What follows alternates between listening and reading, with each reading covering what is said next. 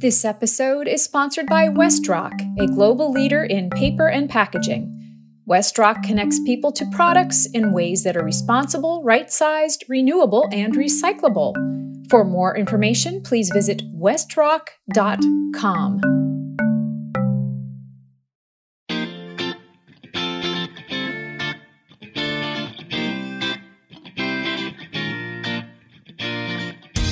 From GreenBiz Group, welcome to this week's edition of 350. I'm Joel McCower here at the Circularity Conference in cyberspace, but physically in Oakland, California.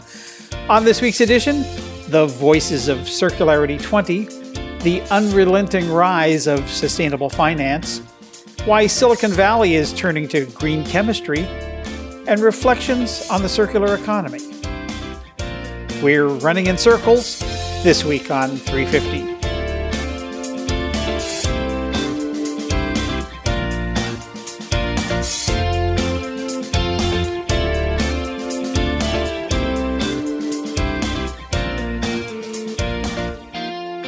It's August 28th, 2020, the waning days of summer 2020.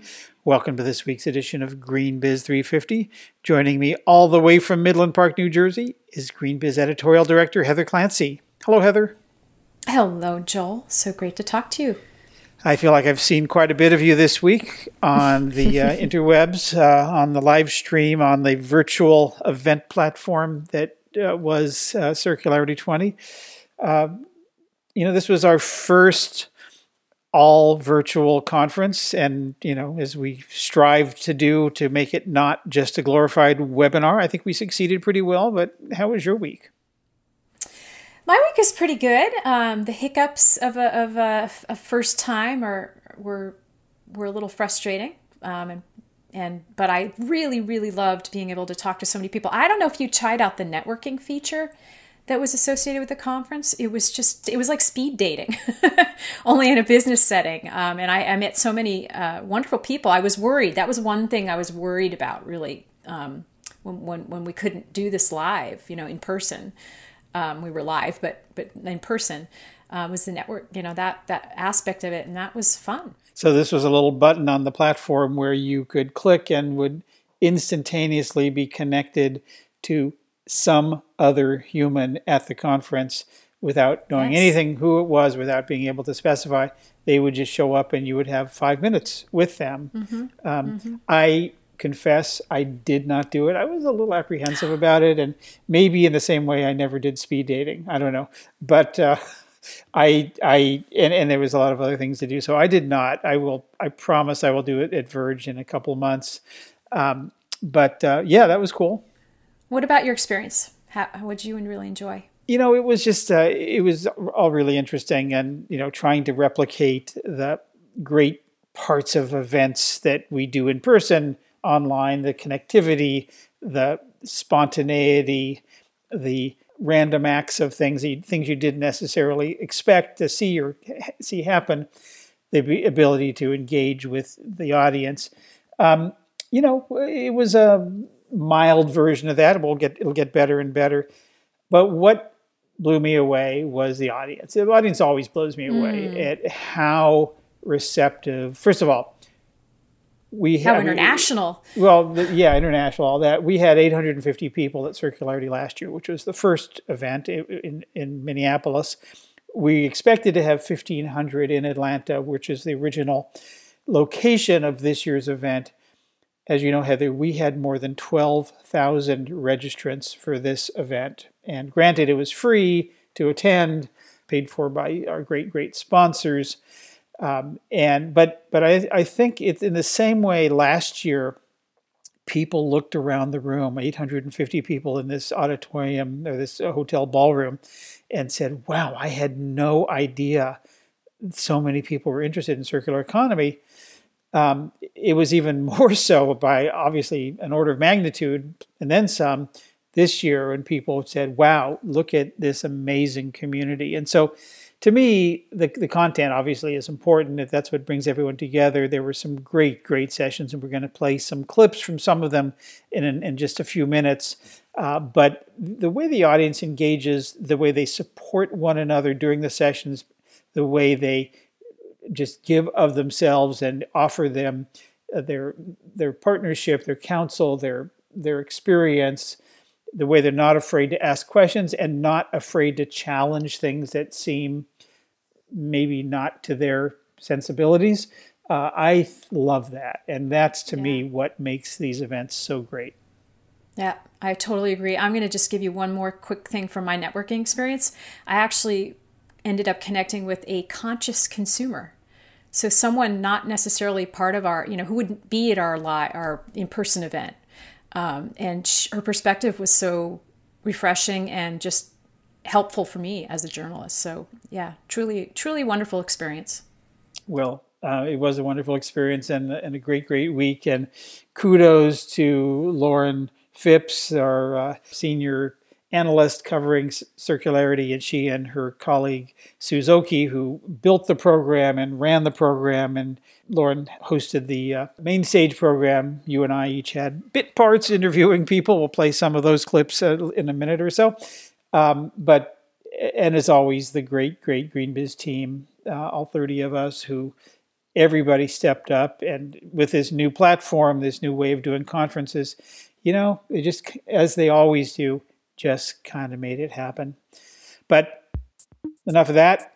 Let's get into the substance, and let's start with the Week in Review.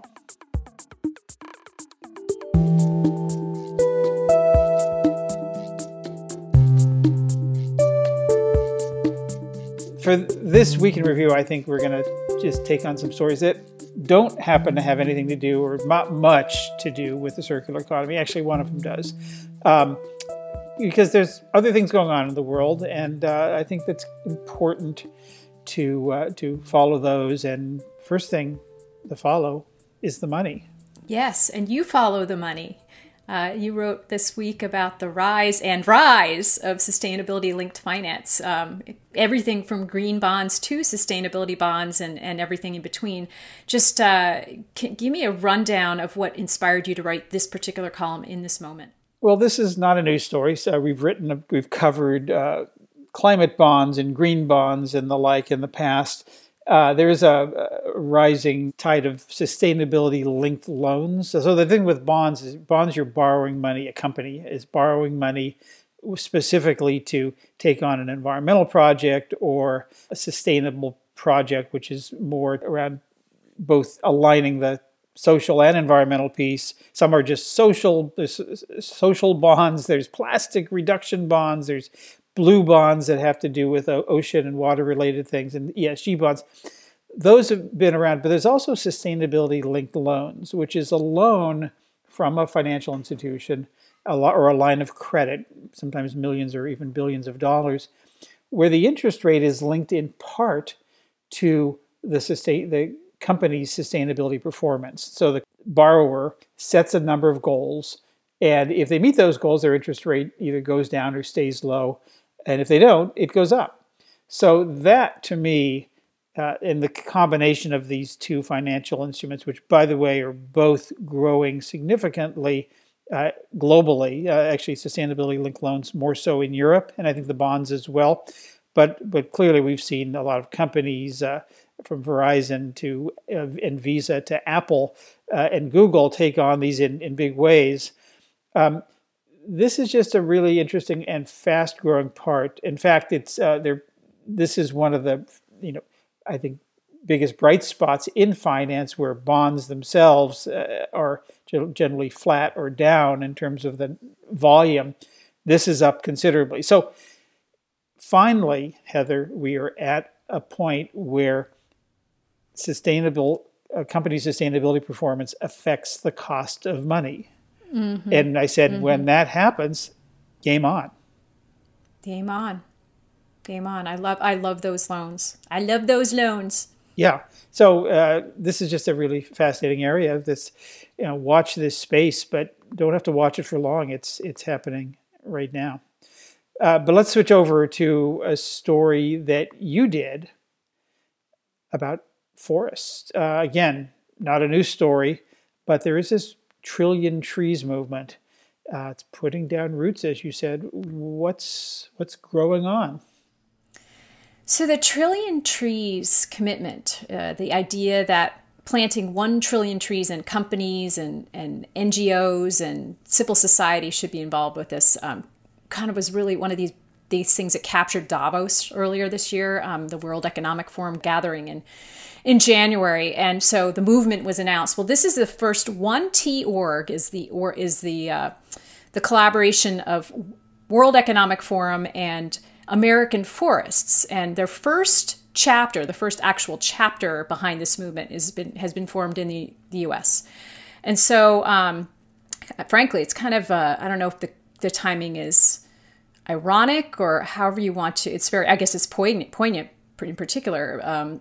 But here amid the forest fires, which are devastating California, I don't know what the acreage is today, but as of Tuesday, it was 1.2 million acres and counting. And meanwhile, you have several dozen organizations that are committing to planting trees, to putting their money up to plant trees. You've got pledges from Microsoft and Salesforce. We heard about these before, but what's different right now is that they're coming together not just to share, like, oh, look at our pledges, but to actually share resources. So, like, collaboratively speaking, they're working on a calculator that helps organizations figure out how you account for the carbon, right? That's sequestered by the trees that you're planting or restoring or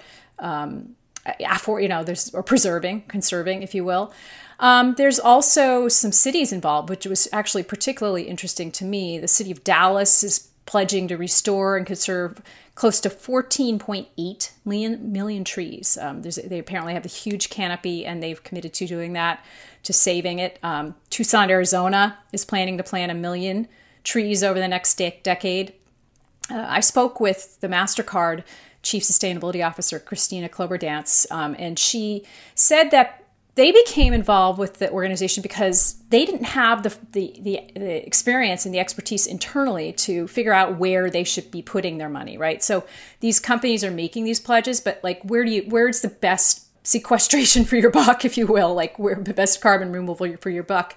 So that's the idea behind this organization. They want to share resources, get the right expertise out into the field and get this moving more quickly. So it's a collaborative, collective movement meant to accelerate the actions and get other companies involved. This Trillion Trees program is not uncontroversial. Pardon the double negative there. Right. Which is to say that they're trees. How do you measure that? First of all, can we even plant 1 trillion trees? I mean, right. How does that happen, right. and where? There's a huge landmass, obviously, that it would take to do that. How do we ensure that they fulfill their potential as carbon sequestration sinks, or is it baked in that a third of them will die or get burned down or hit by lightning or chopped down by foresters? I don't know. There's just something about that's unclear. And then the other part of it that worries me is that, we're not going to stop climate change with, just this. We also obviously have to drastically cut emissions. And so if planting 1 trillion trees becomes an excuse not to have to do anything else, it's like, I can drive my SUV anywhere I want. It's planting trees, that old offset thing that long ago became seen as a way to buy absolution as opposed to actually changing anything. I'm just concerned about that. What are you seeing in this initiative to sort of mitigate my concerns? Yeah, so I totally agree with you on that. I do think that, and if you look deeper into the language of this, it's not just planting. Even though that's kind of got the headlines earlier this year, it is about taking the forests that already exist and managing them, more sustainably. It is about creating jobs and keeping the forests that we already have intact. It is about what you do in the aftermath of what's happening out there in California. How do you manage that process of restoration? what's the best way to do that? And so I get why. And the other thing I have to say is I am sure there are some organizations that are involved with this effort that are just paying lip service to the idea, ooh, the trees, yeah, now we're okay. I don't know. The companies involved are pretty, they're doing a lot of other things. Salesforce, Microsoft, MasterCard, they have a lot of very meaningful initiatives that they're also working on in tandem with this. So I feel like part of what I see as the exciting thing about this particular movement is, number one, it gets things in the short term, right? So while we're developing these carbon removal technologies and trying to come up with better energy plans and circular economy initiatives and so forth, as we develop those other things, you have to do everything you can. So I see Circularity as part of that. I also, one thing that particularly intrigued me is the agroforestry element of this.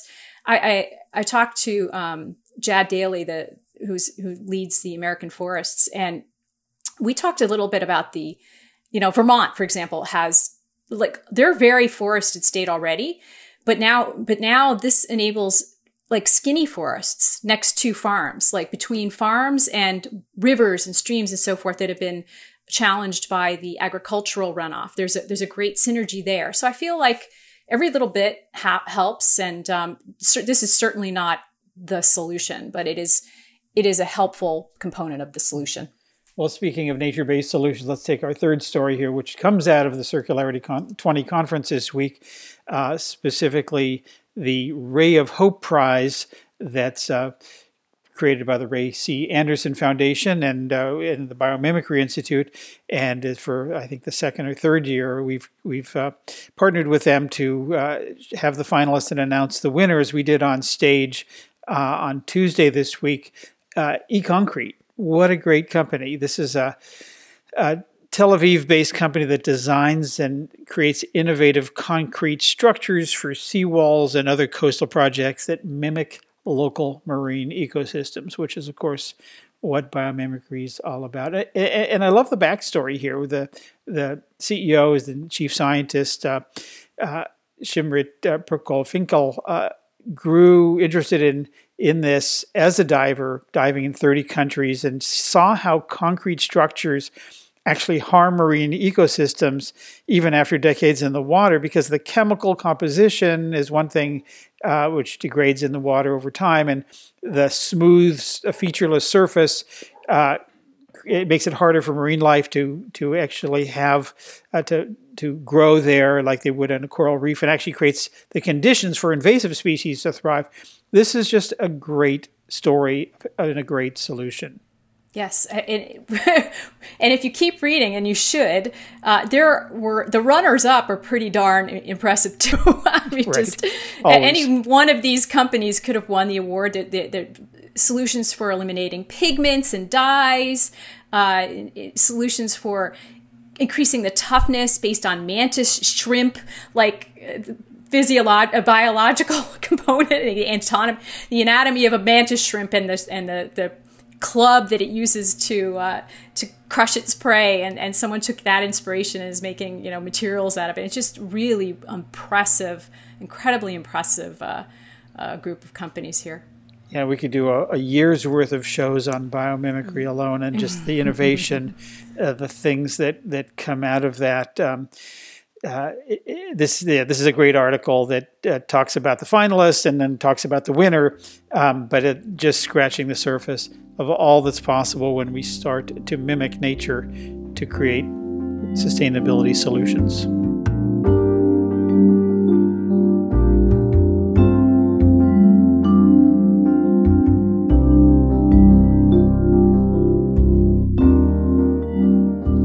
So Heather, you've queued up a number of clips from this week's Circularity 20 conference, some of, I think, 4 of your go-to sessions that you wanted to share. Let's get into them. What do you got? Well, I'm going to feature some sessions from the first day of the conference. I've got more in line for the next episode, but one of them had to do with your great conversation with Dame Ellen MacArthur, founder of the Ellen MacArthur Foundation, our great partner in this event. Of course, an organization has been instrumental in catalyzing the action behind various issues like plastics and food waste. I want to ask you quickly what your highlight was from that conversation. You probably had several, but I'll tell you mine in a moment. Wow. It's hard because when you're in the moment doing these interviews, you're in the moment, and it's sometimes hard to get perspective. I guess I'm always impressed by the overall optimism that comes out of Ellen and the 100 or 120 people working at the Ellen MacArthur Foundation in the UK, and it's just relentless. Pandemics, recessions, social strife, you name it, nothing gets in the way. And I tried to even knock her off that a little bit and just, pressing her on how is this moment, is it affecting anything? And no, it's actually pointing out, why this is even more important. And the reality is, and this week showed, and the massive turnout we had at Circularity proves in some ways that the interest in this has not at all gone away. In fact, quite the opposite. So that's part of it, but I don't have a specific. What's your answer to that? So my answer to that, and it does actually have with what you were pressing her on, which is systems change, right? How do you get this massive system to change and support this economy? So she had some thoughts on that, as well as the link between, and you asked her outright, between climate change and circularity. So here is Dame Ellen MacArthur on those two topics. The system has to change. And I think more than ever, the companies involved in that system, they want to change. When we started the dialogue with them 5-6 years ago, the comment was, no one's really interested in plastic. No one's talking about plastic. This is the big deal is climate change. Climate change is obviously absolutely vital, but the amount of plastic leaking to the oceans is also a really big deal. And the conversation has moved from no one's really interested in plastic to having global commitments, to having pacts within regions, within countries. This is something that's moved actually really phenomenally quickly in 5 years, because it has to. And I think the brands know it has to, because they don't want to be creating plastic that ends up floating down a river. They want to get their product to the consumer, to the user, to the people. But actually, ultimately, they can't do it on their own. And I think what was needed was everybody has to come together to agree what we design, so that there is a system that this plastic can flow through, be valorized by, and then it go back into that system again. One thing we have looked at very closely through the foundation is the link between circular economy and climate change, and how circular economy plays a very real role in sticking to those targets. And when you look at the targets, 55% of that can be achieved through switching to renewables, but there's a further 45% that can't. And that's systemic change that's needed in the way we make things, in the embedded energy of products. And when we took just 5 things, we took steel, aluminium, cement, food, and plastic, and we looked at switching to circular principles and practices, and that took half of that remaining 45%, just those 5 things. Circular economy really does play a role in sticking to climate targets and achieving climate targets, because we have to change the system as well as just the energy. The other thing that struck me in the conversation with Ellen, now that you're refreshing my memory, is the conversation about how do we change consumption? What needs to happen? Because we can't have necessarily circular economy with the same consumption pattern. So just a great conversation. And all of these, by the way, are going to be online coming up in the next week or so. So we'll make sure to link to those. But what else you got there, Heather? So my Knock Your Socks Off presentation award goes to Audrey Choi, the Chief Marketing Officer and Chief Sustainability Officer of Morgan Stanley. She did such an impactful presentation on ways to engage the C-suite. So how do you talk about circular economy with the Chief Financial Officer, the Chief Marketing Officer, the Chief HR Officer? And I just loved that presentation. And I want to play more. I want to play a clip from her tee-up. And I think just anyone in this business has to listen to this presentation. It just really was that good. I know I don't need to tell this audience in particular why plastic waste is an environmental issue. How many billions of tons of plastic waste have accumulated in our rivers, oceans, and landfills? How few of those tons we've actually recycled? And how that plastic waste is disintegrating into microparticles that are coming back to us in our food, our water, and our salt. I will, however, share one calculation that we did. If you took all the plastic waste currently sitting in nature and turned it into one plastic bag, it will be large enough to literally bag the earth.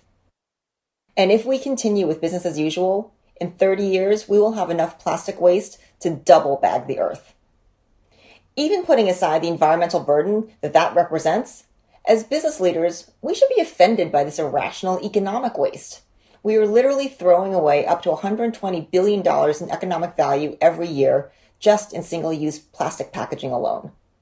I can't think of another instance in which we would think it a smart business decision to take a finite natural resource, turn it into a product that we use for 12 minutes on average, and then throw it away. And the damage it creates in just the marine environment alone is estimated at $2.5 trillion in lost productivity every year. When I speak with business leaders about plastic waste reduction, I find they often care about the issue, but they say one or both of the following things. Either they can't do anything about it because they're not a major part of the plastic value chain, or they can't do anything about it because the problem is just too big. Plastic is everywhere. Now, I agree that no one of us alone can solve the issue. It's a global, economy-wide issue. But the fact that it is everywhere should actually be something that inspires us all to action. Precisely because plastic is currently woven into virtually every single industry around the world, I believe that every single one of us has the potential to be part of the solution. Indeed, I believe that in virtually every C-suite, you could go around the table and identify why just about every C-suite officer has a reason to care about plastic waste reduction and can benefit by trying to address the problem. And really, what she talked about of how you talk to all these different C-suite officers is goes beyond circularity. It really goes to the whole field of sustainability. I think this is really important work and critical to the work that corporate sustainability people do in just being able to translate this, all of this world that we live in and swim in, and understand that not everybody thinks in those same terms. Okay, so what's next? OV. Got to talk about Ovi Mulhaley. I can't pronounce his name. I'm sorry. Now you got Ovi it. Mulhaley, a former fullback, all-pro fullback for the Atlanta Falcons and the Baltimore Ravens. Found his way to sustainability a number of years ago when his baby daughter, born prematurely, couldn't take her home when she was finally ready to come home. Because the air quality in Atlanta was not good, and they didn't want to expose this frail, still preemie baby to that air. And he all of a sudden said, whoa, this is personal. And he started this organization, Ovi Mulhaley Foundation, does some amazing work with youth. What do you got from him? So the moment I want to share is his thoughts about why, and actually it's a challenge. He challenged the business community to work harder on including environmental justice considerations in their strategy. So here's that moment. As a two-time All-Pro NFL fullback who had the influence and had the platform, but just wasn't focused on the environment, I realized that I wasn't doing my job as a father and as a citizen of this planet if I didn't use sports to talk more about sustainability.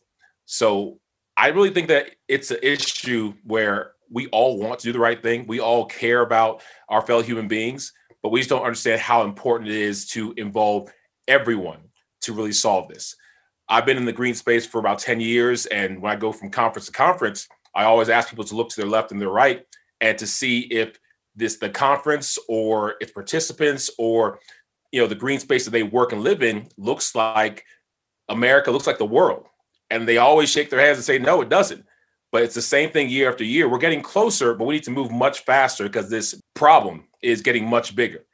And with COVID-19, it's kind of just shined a light on how this pandemic is kind of showing who are the haves and who are the have-nots. Who are the ones who are going to be disproportionately affected by COVID-19 are the underserviced or the poor communities, communities of color. Same thing with this environmental crisis. The ones who are going to be really damaged by it if we don't do something to move closer to circularity are poor communities, underserviced communities, communities of color.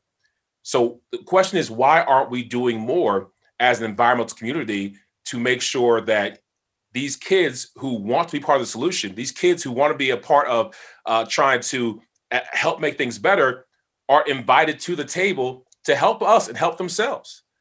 And you've got one more, Heather. What do you queued up for us? Yeah, and I'll just note that both the last two speakers were from Atlanta, where we originally were supposed to have the event.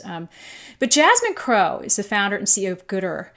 They are an organization focused on food waste and distributing food collected from organizations throughout Atlanta and now elsewhere.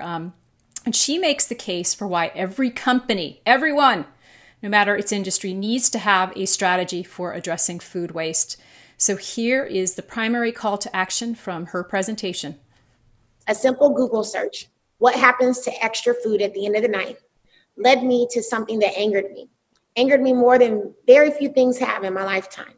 When I learned that over 72 billion pounds of perfectly good food in this country was going to waste when nearly 42 million people were going to bed hungry, I became upset.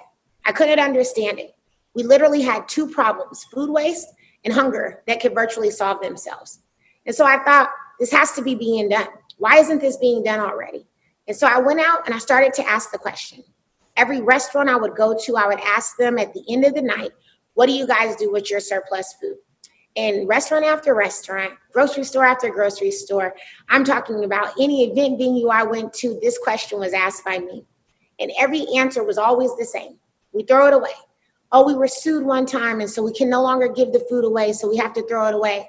And I would go and I would research and I would try and find lawsuits and try and figure out how was it that someone was being sued for doing something good.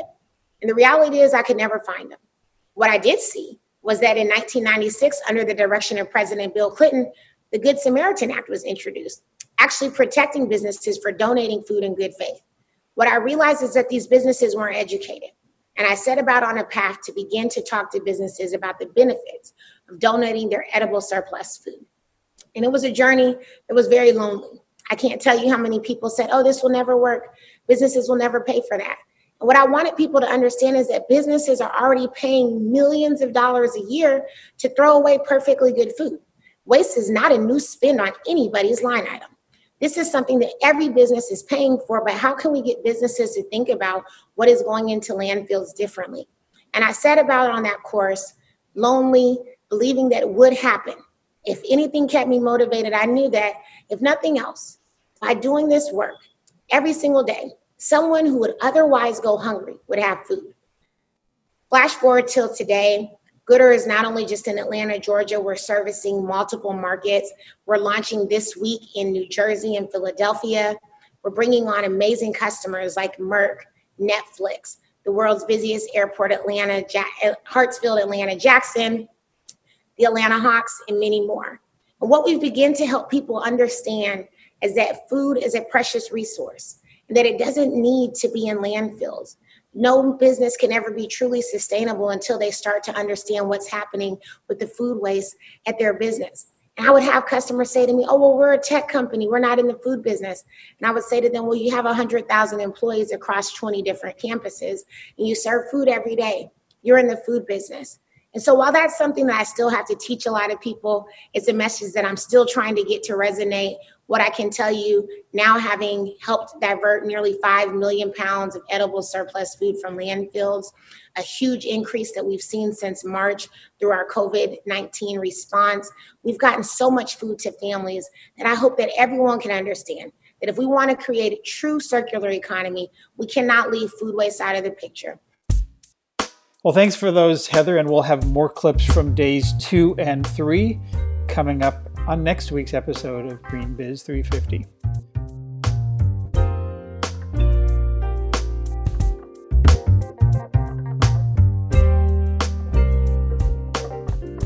I'm Deanna Anderson, Associate Editor at Green Biz, and I'm joined by my colleague Lauren Phipps, Director and Senior Analyst for the Circular Economy.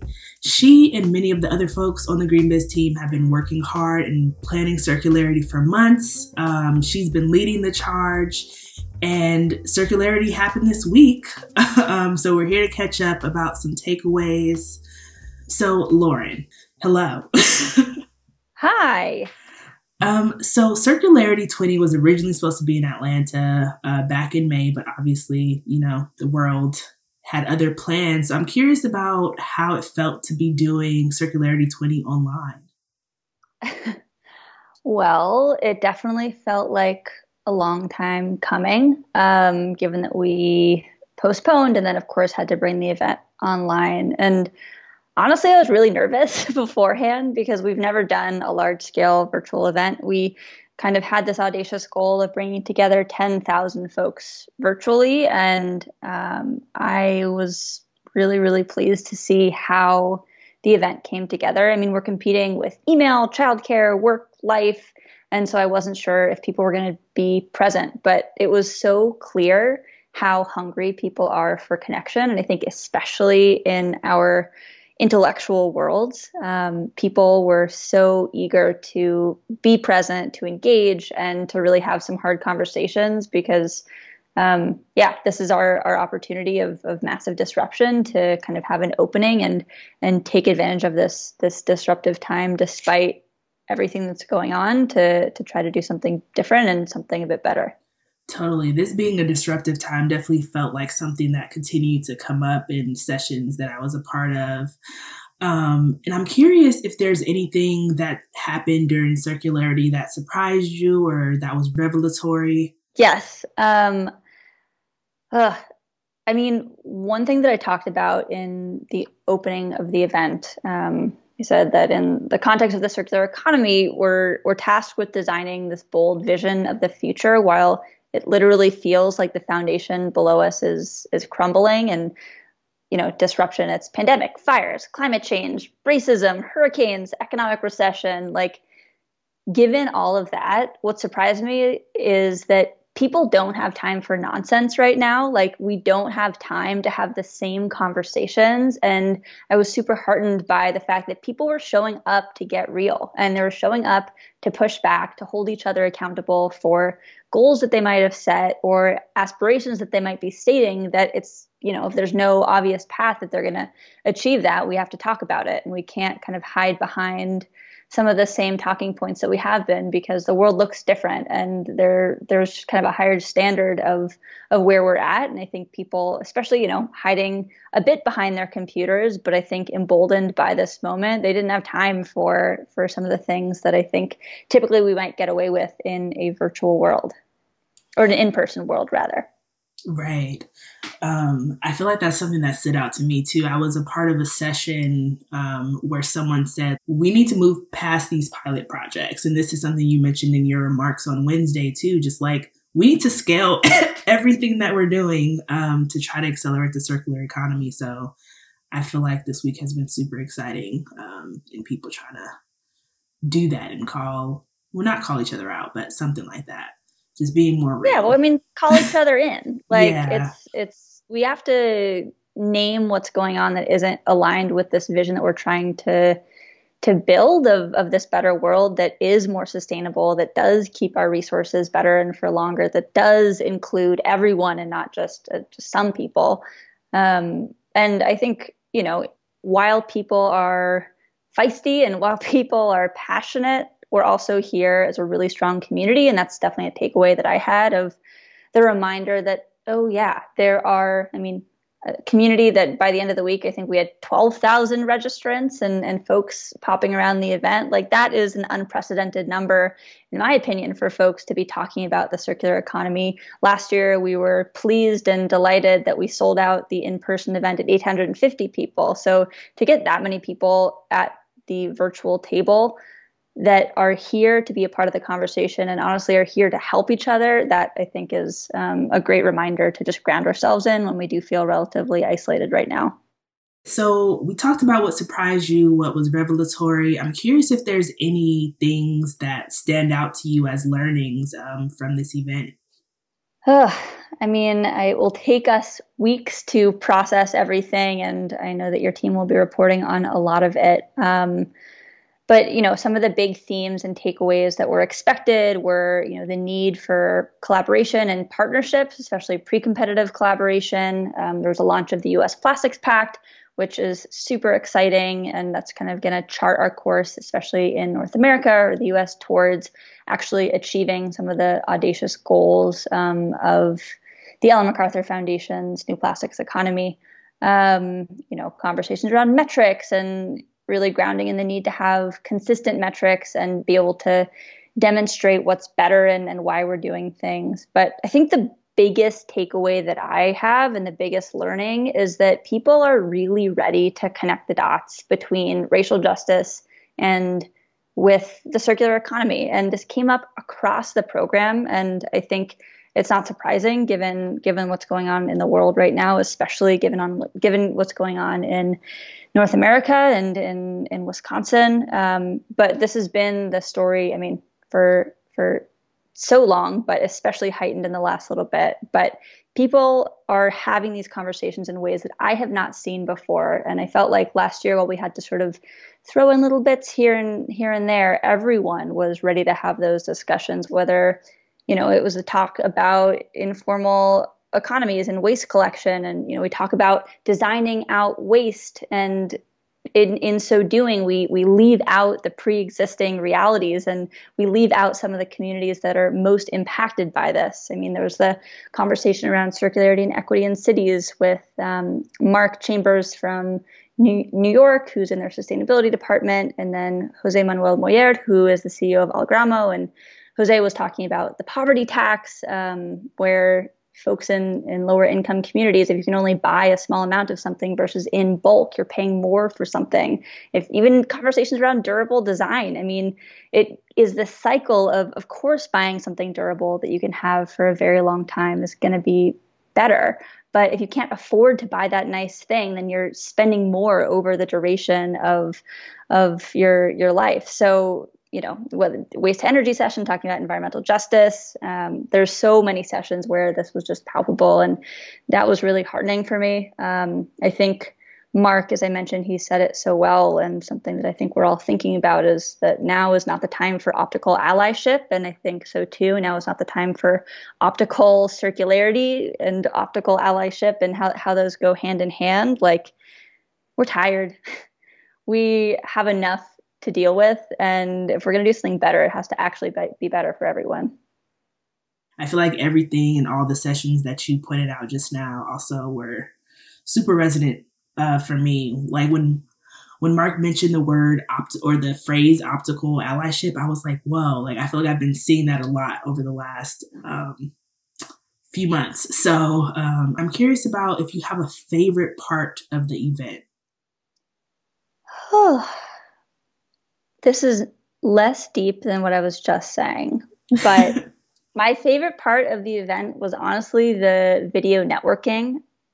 I miss this community. I miss my work community of folks that, when you care so deeply about the work that you do, and we're coming up against huge systems, you get close to the people that you work with and your colleagues that we look forward to seeing at events. So it was a true delight to get to, meet folks that I would have met in person, or maybe wouldn't have even gotten to go to the event, and to hear from people who are in Colorado and San Francisco and just down the street in Oakland, and then in Hong Kong and in Chile. Like, there's folks from, I think, when I pulled the stat before the event, there was 108 different countries represented, and I would not be surprised if we got a bit higher than that. So it was really fun seeing people connecting, reminding myself and each other why we do this work, and getting re-inspired to keep on doing it.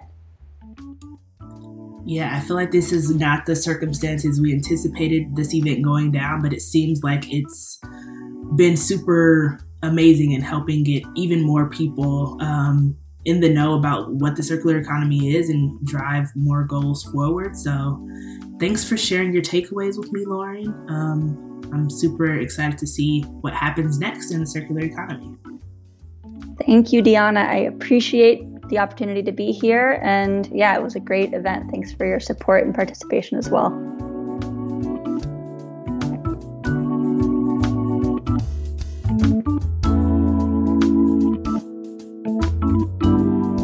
A few few weeks ago, the material innovation company Zymergen announced that green chemistry pioneer John Warner had joined the company, where he'll serve as a distinguished research fellow. John has long been at the forefront of efforts to align chemistry with sustainability and holds hundreds of patents that have brought green chemistry products to the mainstream. I thought the announcement was a good opportunity to catch up with him and with Josh Hoffman, the CEO and co-founder of Zymergen, about the state of green chemistry. Hello to both of you. Hey, Jill. Hi, thanks for having us. John, let's start with you. You've been running your own shop for many years in Massachusetts. Why team up now with a Silicon Valley company? Well, there's only so much you can do as an inventor. The world doesn't need just the inventions; it needs the supply of the materials. You need to have that whole process for it to be sustainable from top to bottom. And so, to be able to partner with Zymergen, that's focused not only on the forefront of invention, but actually supplying the world with these materials, that's the necessary component to make this all work. So, Josh, how did you view this opportunity, joining forces with John Warner, who's seen as the father, if not the co-father, of green chemistry? Like an ice cream sundae. I mean, it's an incredible opportunity. I was honored and flattered that it was even a possibility. We've known John for almost a decade now. I think been inspired by the work he's done. Always felt that there were strong potential complementarities between what our platform can do, both in terms of kind of the molecular diversity we bring, as well as the ability to manufacture with the kinds of super creative, super insightful, super inspiring kind of approach to chemistry that John brings. We really thought that it was a match made in heaven. And so when the opportunity arose, I think we tried to jump at it as quickly as possible. So what's the low-hanging fruit here? Zymergen plays in a lot of spaces, bio-based films and adhesives, crop protection, plastics, personal care products, and I'm sure lots and lots of things I don't know about. Is there some particular space where you see a particular opportunity, Josh? Well, what I would say is the following. We think of ourselves as partnering with nature to unlock, to bring impossible materials to market, to be able to identify the novel chemicals that nature can make that are differentiated in their core structure from the stuff you get when you crack a hydrocarbon. And so, what I would say is we kind of think that taking John's insights and creativity creates low-hanging fruit everywhere, because what we're giving him, I hope, is a whole palette of chemical candy, right? Structures he's never imagined before, right? It's like taking, and I'm probably going to be super unfair, but if I think about what John was doing before, he was sketching with one charcoal pencil. And what we've given him is the entire, not just the Crayola 64 crayon set, but a whole kind of collection of oil paints. Mm-hmm.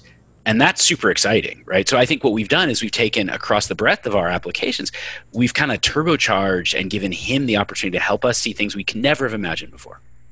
Okay, so John, you're a kid in a candy store with 64 crayons making chocolate sundaes. Yeah, so sorry about the extended metaphors. I have two kids. But I guess, how do you know where to go? I mean, there's so many interesting areas: circular economy, detoxification of everything, water stewardship and quality, low carbon solutions, carbon sequestration. Where do you want to go with this?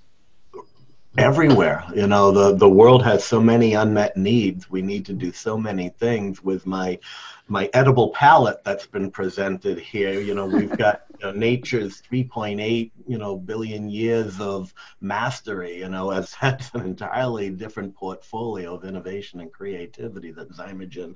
So Zymergen is unlocking and decoding nature's textbook. If you look at the chemical material space broadly, it's a $3 trillion industry that's kind of growing at GDP, global GDP. And if you look at the product innovation that's come from that sector over the last 60 years, we've seen a huge decline in core product innovation from the post-war era through the kind of 70s to the 90s, through the last 20 or 30 years, where you functionally see no real core product innovation. And yet the world needs new material diversity. We need to create new whether it's dealing with different end of life usage for plastics, whether it's new crop protection agents to allow us to feed the world, whether it's frankly the fact that a lot of these products, which are so important, are contributing to the fact that the planet's cooking, right? We've got to find solutions for that. And so what we're doing as a business is we've targeted a set of verticals that we believe are rapid adopters of new products. Right? We want to go to a place where we're the constraint on the time frame of adoption, not the industry. So that's why we're focused on electronics, we're focused on consumer care, and we're focused on agriculture today. And in all three of those, John is incredibly helpful. It's also the case that we partner with folks as we look to expand. And so we're in relatively late stage conversations with somebody around a bunch of exciting stuff around packaging, for example, a place where John knows well and has been very helpful in charting a path forward. So what I would say is that, we see opportunity for John to help us deliver the actual products in actually innovative ways in these core verticals. And as we do that, and this is where we're a business, the opportunities just kind of open up like kind of one upon the other.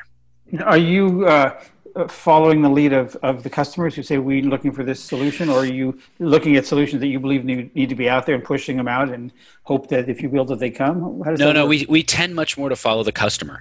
And this goes a little bit both this goes to something magic about our platform and about what we're doing. If you're a traditional versus a traditional chemical company, if you're a traditional company, traditional chemical materials company, you're spending huge amounts of money, billions of dollars of capex on the cracker for your core chemistry, an ethylene cracker, a naphtha cracker, whatever it is, right? And everything you sell has to hang off the end of that chain, right? If you got an ethylene cracker, by God, you're going to sell stuff that hangs off the end of an ethylene chain. Right. And guys like John, and people less creative than John, have spent lifetimes figuring out how to create stuff that might be of interest, but that you can hang on the end of an ethylene chain. But the problem is if you go to the customer, you can't listen to what they need, right? I can't go to a customer and have a customer say, oh, I need X. Now, if X is met by, right, the answer is I need X. And my answer is, well, I've got an ethylene film and I've got some ethylene film and I've got some other ethylene film, like some polyethylene, right? Like you can't listen because of the nature of our platform in developing new materials and because of the nature of our manufacturing platform. I get to listen to what a customer wants and then come back and with a mix of software and creative people like John say, wow, I can solve that need. And that's a foundational, it seems silly, but that's a real revolution, I would argue, in the way the industry has interacted with customers. And we believe it's going to be highly, highly disruptive. Yeah, reminds me of that old Henry Ford line that he said, if I'd asked the customer what they wanted, it would be a faster horse. That's right. Well, that's right. But Henry Ford also said you can have it in any color you like as long as it's black, right, which was fine until, and I don't really know the history, so I'm probably going to be wrong here, but it's fine until Alfred Sloan and whatnot figured out how to paint cars in any color you wanted. Yeah. Right. So, John, green chemistry's been around, 25, 30 years, so quite a while. And is it still seen as niche by the chemical industry, or are some of the principles and practices starting to find their way into the mainstream? Or maybe lots of them have found their way into the mainstream a long time ago. Where's that mashup, if at all? So using the tools of chemistry and the principles of green chemistry, I would argue have been integrated into the chemical industry for decades, that most major chemical companies, have put the 12 principles as part of their stage gate process. They have green chemistry things. It's not something they're wearing on their sleeve that they're proposed, saying they're doing, but they're limited to the textbook of chemistry. And so I would argue that the desire to use green chemistry is ubiquitous. The ability to do green chemistry is the problem. And that's the beauty of unlocking the mechanisms of nature, that while the customer may not be able to articulate the need, they can describe it, they can explain it, and we can then, with the tools of nature and biology, translate that into something that can be articulated at the molecular level. And that's the beauty, is that when you think of any kind of human need in the materials world, there is an analog in nature. Whereas when you look at an ethylene molecule, it's kind of a big jump to see that analog, unless you just approach everything as, you're a hammer and everything's a nail. And right. So the diversity is what's so cool. So you can't really be a Silicon Valley company anymore without using the D word, disruption. And I'm wondering for both of you, what are we disrupting here? Or what needs to be disrupted? Josh? So, I want to say that I think there's a lot of companies in Silicon Valley that have these great aspirations. They talk a great game about what they're doing, and what they're really trying to change is like life for a bunch of post-adolescent kids who walk down Valencia Street and don't actually know how to do their laundry or whatever. And what I think we're doing, what I hope we're doing, is taking some of the most advanced technologies in the world, whether it's modern advances in molecular biology, modern machine learning, cutting edge work in lab automation, and integrating it together to try to bring an entirely new material palette. And so if that means, to the world, and in so doing bring better products, allow people to live healthier lives and frankly a cleaner planet.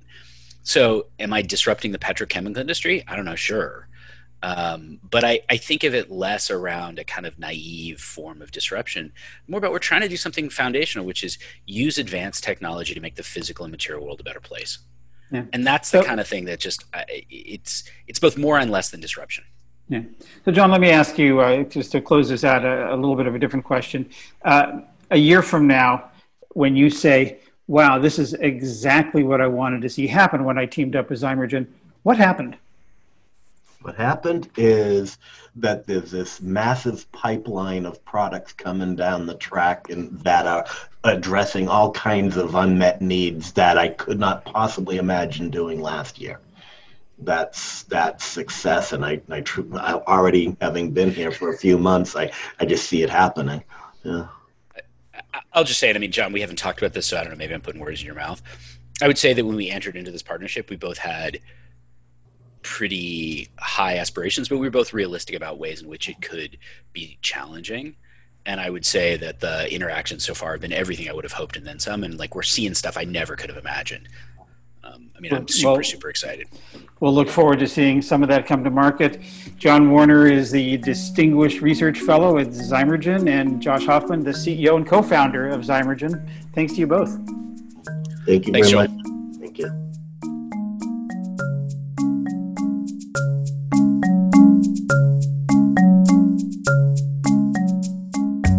And that's our 350 podcast for this week, Circularity 20 edition. You can go to greenbiz.com/350 and you'll find more about the organization, stories, and events we mentioned. And while you're there, check out our 6 free weekly e-newsletters. You can go to greenbiz.com/newsletters and you'll find out more about them. And we welcome your comments, questions, tips, anything you want. Just email us at 350@greenbiz.com. And Heather cringed when I said anything you want because she fields that mailbox. But Heather and I will be back next week for another edition of Green Biz 350. Until next time, from all of us here at Green Biz Group, I'm Joel McCower. Thanks so much for tuning in.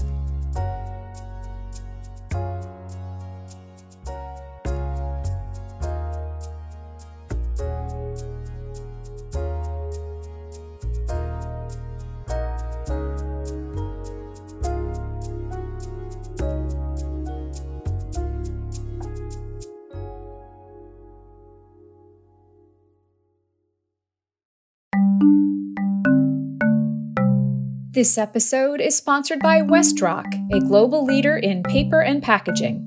WestRock connects people to products in ways that are responsible, right-sized, renewable, and recyclable. For more information, please visit westrock.com.